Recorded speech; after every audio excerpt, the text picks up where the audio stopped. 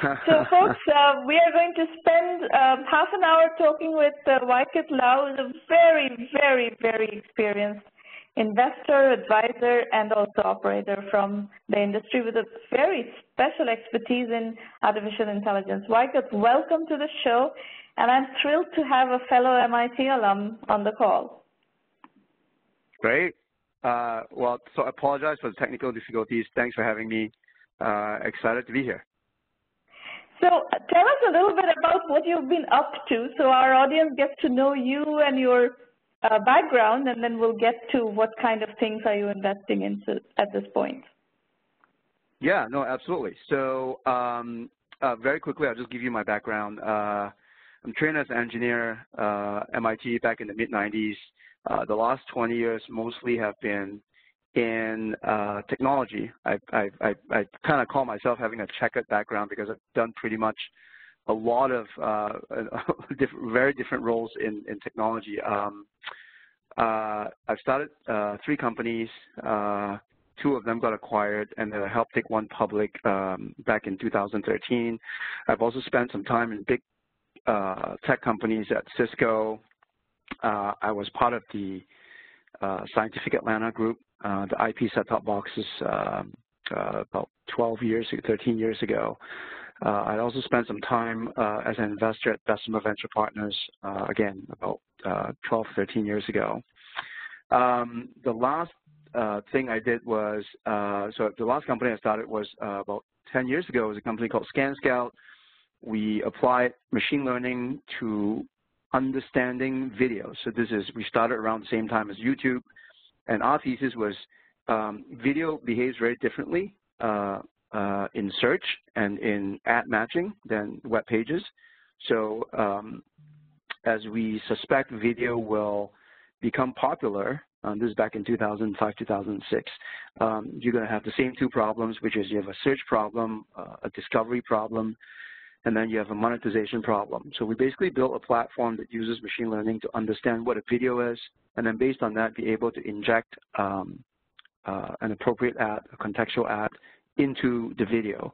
So very similar to what AdSense for video would have been. So anyway, we did that. It got acquired in 2010, and then we helped take the acquirer public in 2013. And then in the last few years, been mostly advising, investing in companies. I've started a machine learning, a deep learning community that's grown to about 150,000 people now. And yeah, so that's kind of where we're spending time. So, Vaikit, you missed the early part of this session. This is the world's largest virtual accelerator. Global virtual accelerator. We have entrepreneurs from all around the world who participate in this forum, and we have a community of 500,000 people. So either they're entrepreneurs or aspiring entrepreneurs or technology industry people. So what I'm going to try to do in the next few minutes is to help our entrepreneurs who are working in your domain understand how you think about investments, how you invest, what you invest in, what your investment thesis is, and where do you think great companies are going to be built in this next generation. So let's start by, addressing what you like to invest in, domain-wise and stage-wise. Yeah, the stage-wise is easy. I find myself most helpful usually very early stages. So anywhere from literally 2 guys with an idea on the napkin, no product, no demos, all the way to basically a classical Series A, right? Product out, maybe some revenues. So early stage is kind of where my focus is. And then in terms of domain, I really don't. I think unlike a lot of investors, I look at everything with the exception of pharma or biotech because I have zero knowledge there. But I have invested in all the way from chips, semiconductor, to software applications, right? And to blockchain-related companies, crypto-related companies.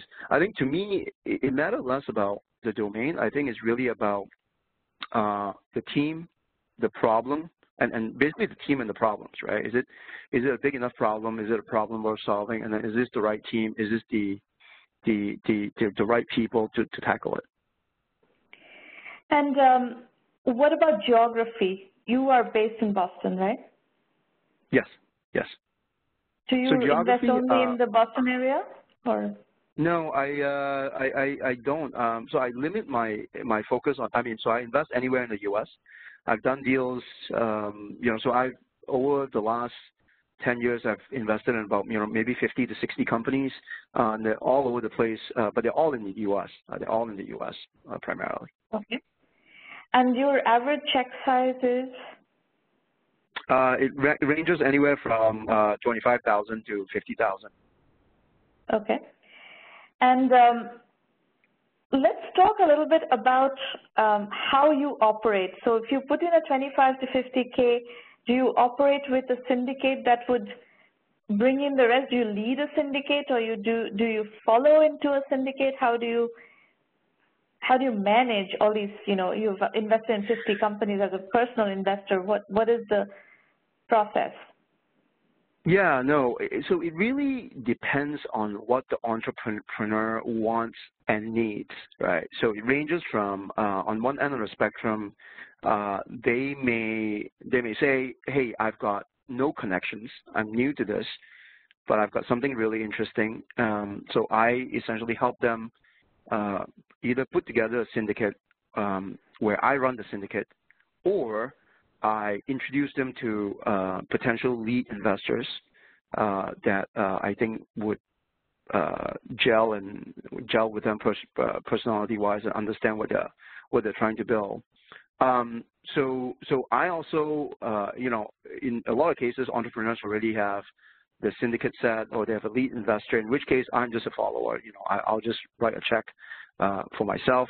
In the cases where I've actually either led or co-led, it runs the gamut, right? I have a angel list syndicate where I've done deals where I, run a few $100,000. I run a syndicate that's a few $100,000. Or I have also done it outside of angel list syndicate because, some entrepreneurs say, hey, I don't really want to do angel list.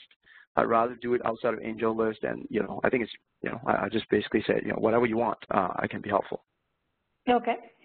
Now, what we try to do here is work on a lot of case studies. So before you came in, we were doing basically pitches where we were strategizing on a couple of companies, and people get to listen to how to think about different problems.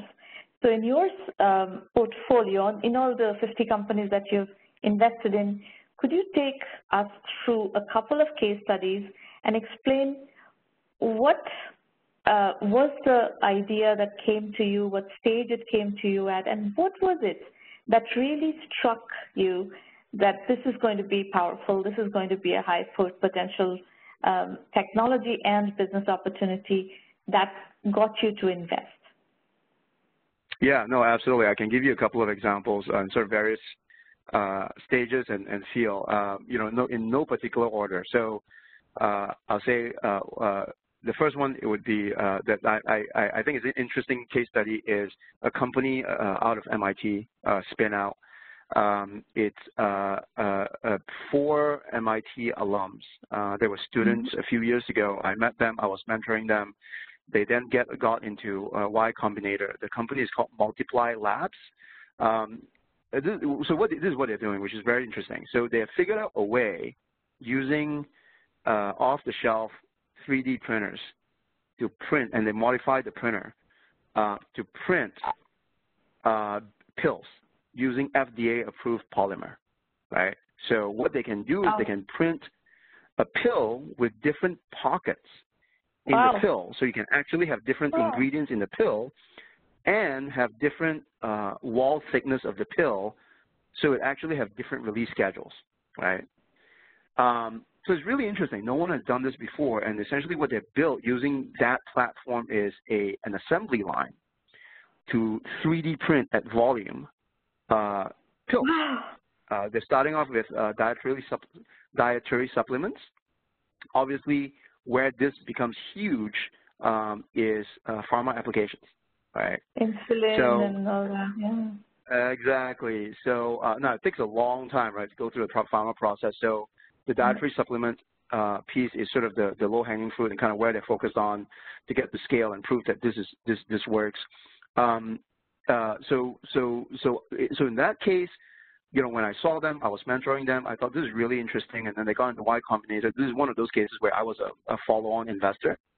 Right. And when they had lead, I said, you know, I'm in. I love what you guys are doing. I think it's a big problem, and more importantly, they are the right team to solve it. It's essentially 2 PhDs in mechanical engineering and pharmacology, and then they had 2 Sloan MBAs out of that as well. So that's kind of the 4-person core team. It was a well-rounded team.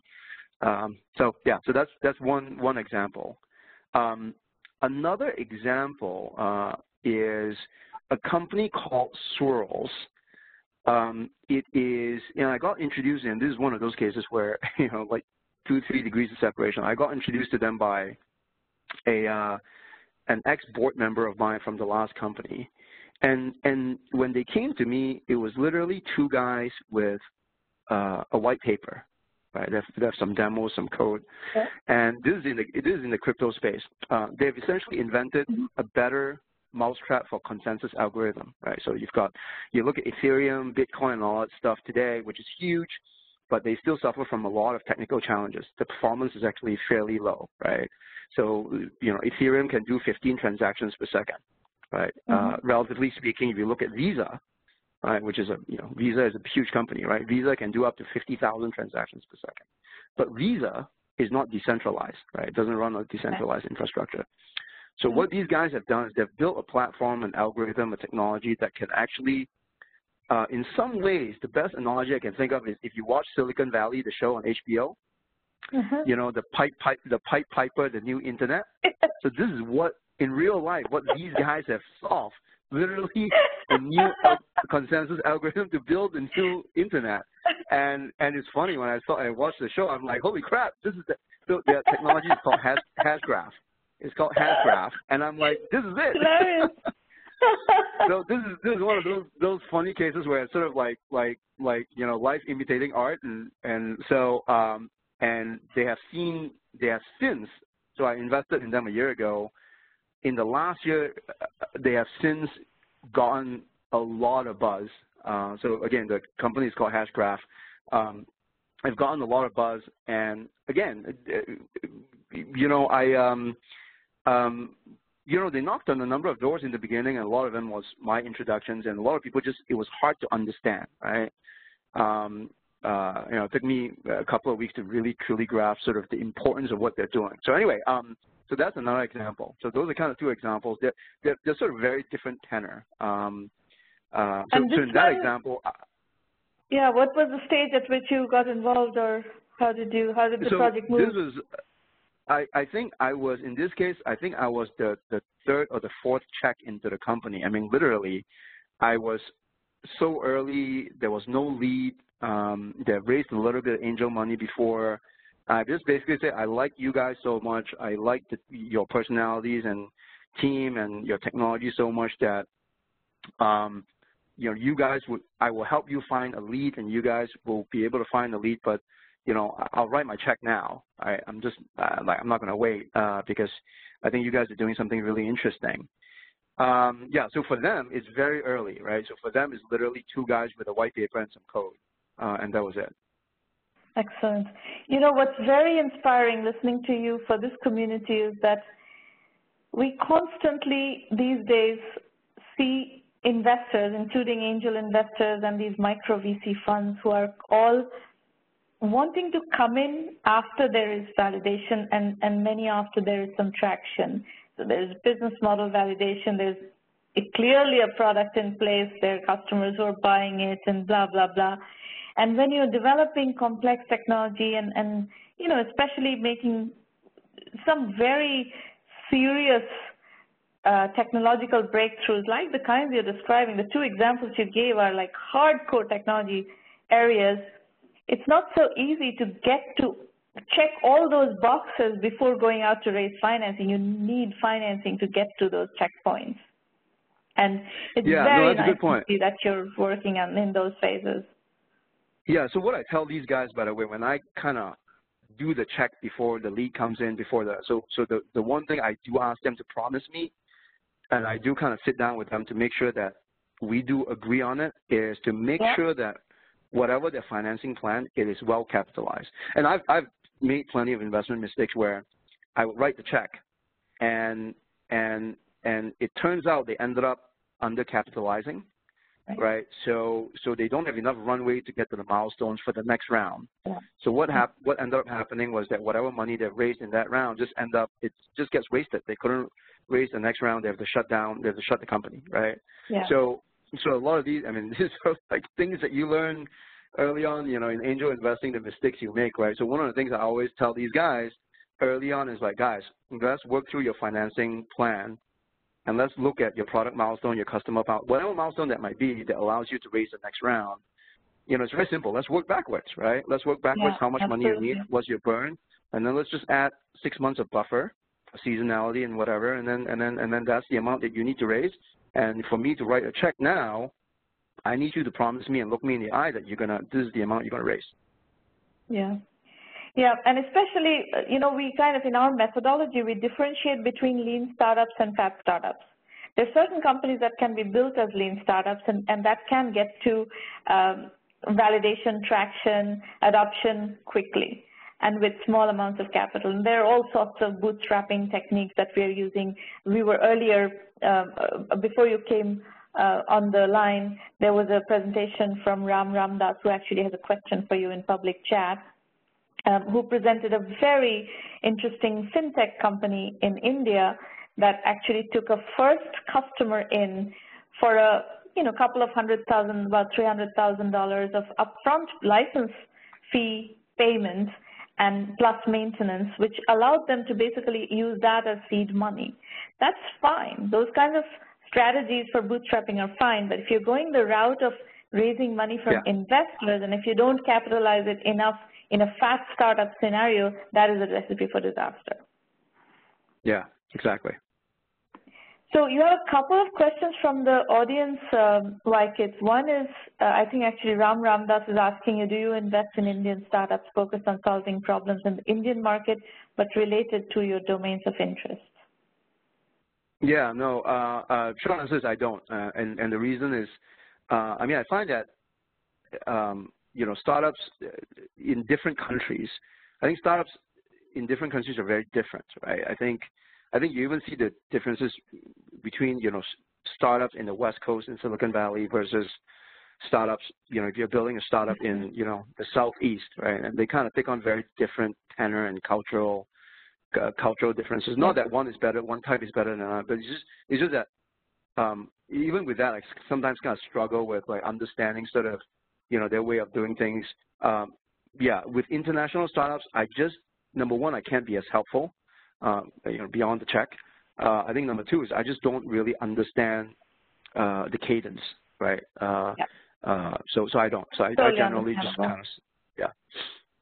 So Ram, just an adjoinder to Vaikit's feedback, there are very specific investors, both angel investors as well as micro VCs and VCs who will invest in Indian startups. So we have all those contacts. So as long as you're working within the 1 million by 1 million framework, we will introduce you to the right people. Vaikit, the next question you have is from Jimish Shah, and he's asking, my question for you is, how do you find the right team when you just have an idea? And I think Jimish is asking this question from an entrepreneur's point of view. So if you could answer him with your entrepreneur hat on, that would be great. Yeah, that's the $64,000 question. That was a $6.5 million question, right? I mean, I think team formation, forget team formation. I think how do you find your co-founders, right? Yeah. I think that's the hardest thing. You know, this is where I think, you know, sometimes if you want to do something, you want to start a company with an idea, you have to be thoughtful, right? I generally do not recommend people doing it alone. I mean, unless you're kind of like jack of all trades and you can kind of deal with the ups and downs, and there's a lot of emotional ups and downs. And it's good to have another person to kind of bounce things off of. So I think my advice to entrepreneurs is always that, whether you're a tech guy or a business guy, find your soulmate in some ways, right, in business, right? If you're a business guy, find your counterpart on the tech side. Or if you're a tech guy, find your counterpart on the business, right? I think to me, sometimes you just need, one other co-founder, and that's it. It's a founding team. Sometimes you need two, depending on the types of project and complexity. But I think a lot of this is making sure that, you mind your past network. I think this is where your past experience comes into play, right? Like who you have worked well with, that you can rely on, that you kind of have a very similar mindset and value system. I think that's really important. I think that two reasons why startups don't make it, right? Number one, they run out of money. And I think number two, the founders give up. And a lot of times, the root of founders giving up is just the founders don't get along, right? So I think that's really important. I mean, especially you're going to spend more time with your co-founder than your spouse, likely. So, so I think it's non-deterministic. I would say invest time, going out, network, meet people. Don't jump into bed super early. If you find someone that you're excited about, maybe spend a few months just working with them and see how that pans out before you split equity or whatever, right? I think it's important to just kind of test things out and have a honeymoon period. So again, I will make one comment based on what you said, Vaiket, on this topic. We are seeing a very big uptick in solo founders getting to $1 million in revenue right now. And it's typically not the kinds of companies that you described in your portfolio, this very heavy technology company, and these are not the fat startup style of companies. These would tend to be coming from the lean startup area, but it's an unusually prolific time for solo entrepreneurs as well, and with very little money and using a bunch of freelancers, offshore resources, and so forth, you can actually put together companies these days that will get you to $1 million a year and Absolutely. beyond. I mean, it's unusual, really interesting what's happening. One of our case studies that I've always loved, and I found it inspiring myself, is a company called Fine Art America, and you can go look at it on the blog. It's a company that had just 3 people, and they were doing $5 million a year, which is unbelievable level of scaling with very, very economic. These are my favorite kind of companies. These are my favorite kind. So this is what I tell people, right? This is what I tell people, right, guys? Like this whole idea of raising money, and it's like that shouldn't be your first choice. The best kind of financing is from your customers, right? Customers, absolutely. Why do you want to sell pieces of your company if you don't have to, right? I'll give you another example along that line, right? Like there's so many open source software today that you can scale, you can build a lot of stuff just with a very limited number of people, right? Maybe even one person, right? This is my favorite case study. There's a company called BuiltWith. It's out of Australia. It's by a gentleman called Gary Brewer. And to me, he's sort of like the extreme classical case. One guy built this business over a period of 10 years. I believe his run rate right now is about $12 million a year. There you go. Wow. There you go. Yep. One guy. And I think he's got half a person in London that does content marketing, that blogs and stuff like that. That's it. And my guess is that like his stuff is so automated. I think he works like 4 hours a day. That's it. Yeah, right? You don't need investors. You don't. This is sort of like, to me, once you get a company to that stage, that's the ideal makeup, right? Because then, if you wanted to raise money, you control all the cards. You want to raise money at a higher valuation to kind of blow this up, you can do that. But if you want to keep it a lifestyle business that just, spews off cash, you can do that too. Right. And in the $1 million by $1 million program, we are actually completely inclusive of those companies that want to build bootstrapped and to those even solo entrepreneurs getting to $1 million, $2 million, $5 million kind of range. You don't have to go from 0 to 100 million in 5 to 7 years, which is what VCs are looking for, but you can, build businesses, successful businesses, other ways